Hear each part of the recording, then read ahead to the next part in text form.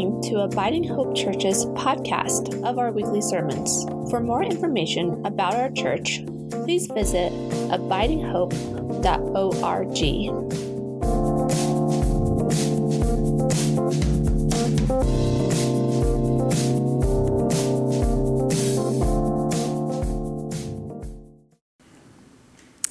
The centering text for today is from the Gospel of Matthew, the 4th chapter. Then Jesus was led up by the Spirit into the wilderness to be tempted by the devil. He fasted for 40 days and 40 nights, and afterwards he was famished. The tempter came and said to him, "If you are the Son of God, command these stones to become loaves of bread." But he answered, "It is written, one does not live by bread alone, but by every word that comes from the mouth of God."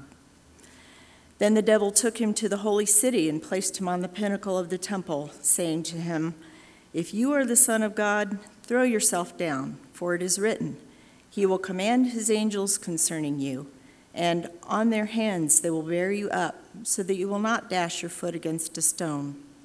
Jesus said to him, "Again, it is written, do not put the Lord your God to the test."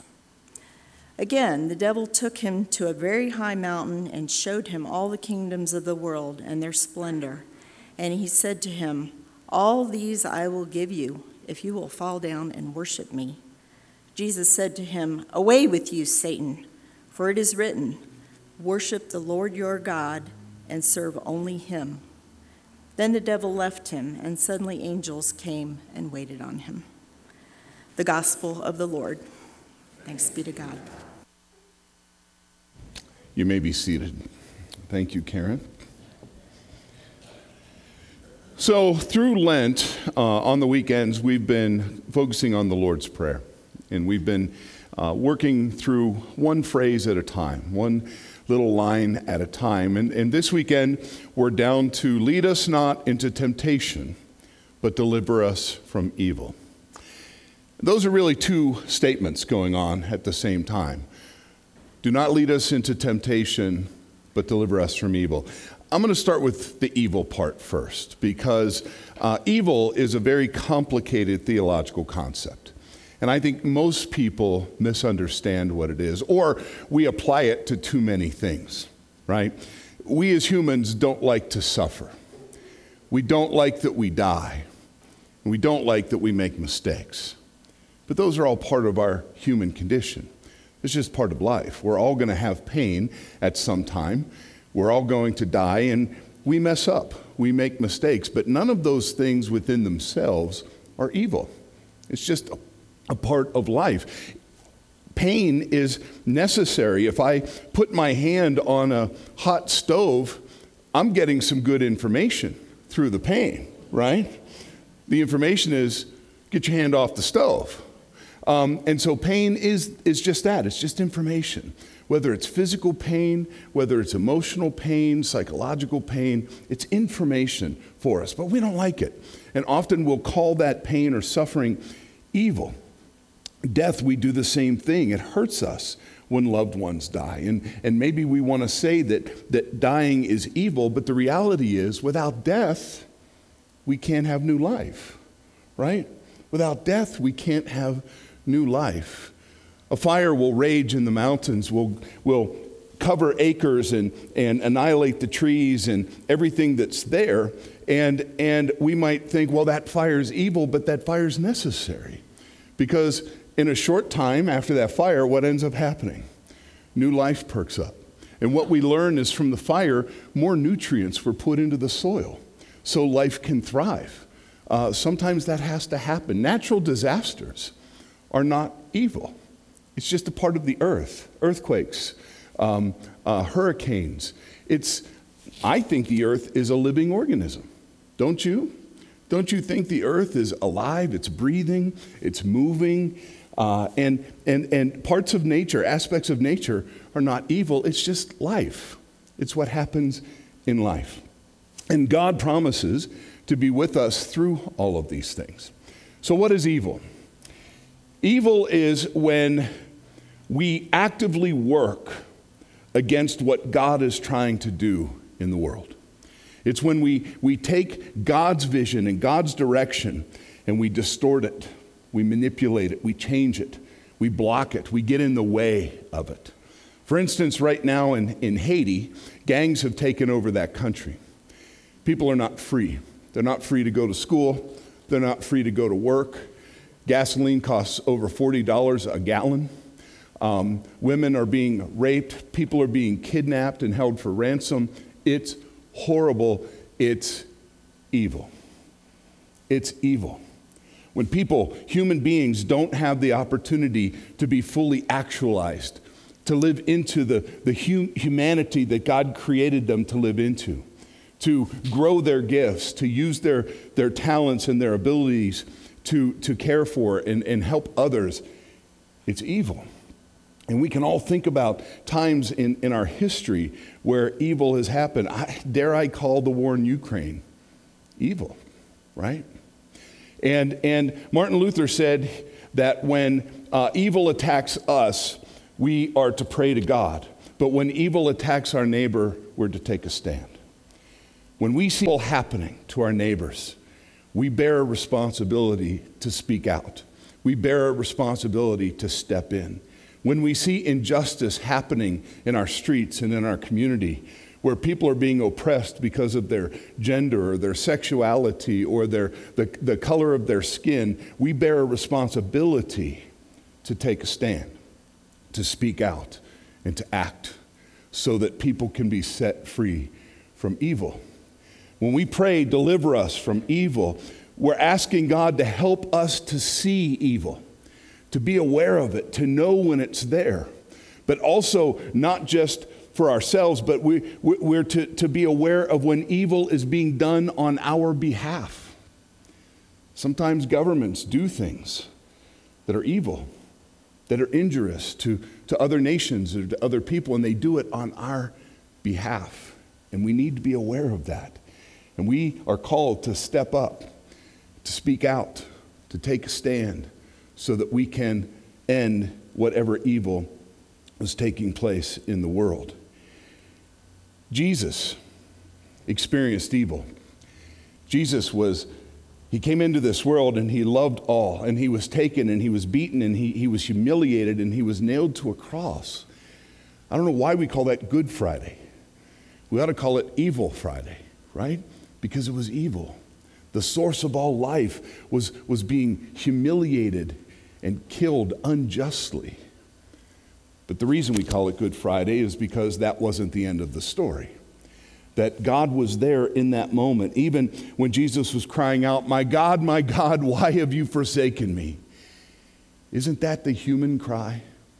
Don't all of us at some time cry out to God, "Why have you forsaken me? Why have you brought me into this place?" But what Jesus was doing in that moment, he was quoting David. Read Psalm 22 sometime. That's David's psalm. And David cried, my God, why have you forsaken me?" when Saul was trying to have him killed. And I believe that Jesus made that cry on all of our behalf. But he also did it to show us that God was indeed there in that dark moment. And when God raised Jesus from the dead, he showed us that love and life win. So let's talk about lead us not into temptation. I have a hard time with this one because it kind of sounds like God takes us into places of temptation, right? If we're asking God, don't lead us into places of temptation, then it kind of implies God does that. I don't think God brings us into places of temptation. I think it happens automatically. It's just life. Every single day we're tempted, we're tested, we experience trials. And the Greek word for temptation also can be translated as trial or test.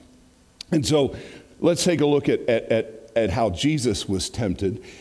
He had gotten baptized and he went out into the wilderness where he fasted for 40 days and 40 nights, and he was famished.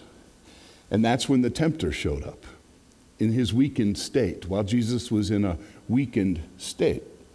And what did he ask him to do? He said, well, you're hungry, You have all these gifts and abilities. You can feed multitudes. You can walk on water. There's nothing you can't do. Just turn a few of those stones into loaves of bread and eat. What would be wrong with that? Well, what's wrong with it is Jesus wasn't sent into this world to use his gifts and abilities for himself. He wasn't sent here to make himself rich and famous and powerful and to do whatever he wanted. The gifts he had, the abilities he had, were to be poured out for the sake of the world.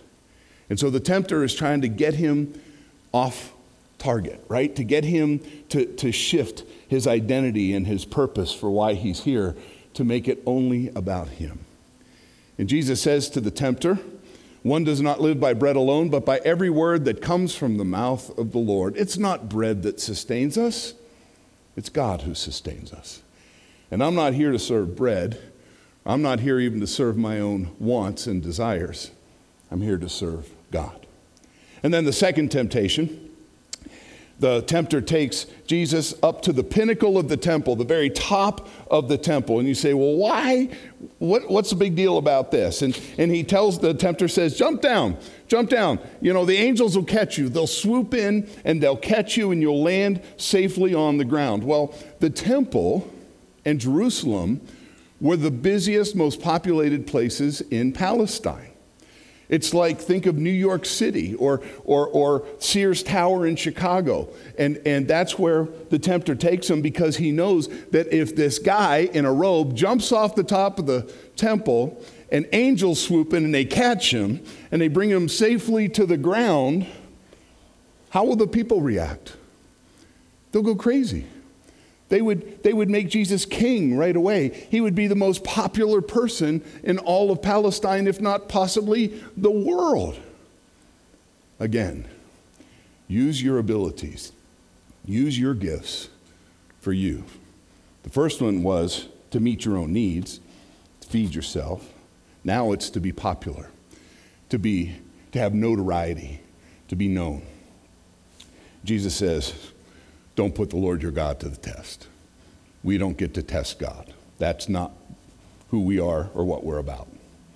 And then the third temptation, the tempter says to Jesus, bow down and worship me, and I'll give you all this. I'll give you everything. Now the irony is, everything exists through the Christ. Everything belongs to the Christ anyway, right? But what the tempter is saying is, I'll make you powerful. You work with me, and I'll make you powerful. You sell your soul to me, and I'll make you powerful. And Jesus at this point just says, away with you, Satanas. Away with you, accuser. Away with you, opponent. I have no time for you. I'm not here to meet my own needs. I'm not here to be famous or to have popularity. I'm not here for power. I'm here to reveal to the world that love and life win. Well, guess what? That's why we're here too. We're here for the same reason that Jesus is, to pour out ourselves for the sake of the world. And every single day we're tempted. We are tested. We encounter trials where we look at our own gifts, we look at our wealth, we look at our abilities, we look at our educations, and we get to ask the question, am I going to use this simply for me? Or am I going to use this for the sake of the world? What's it going to be?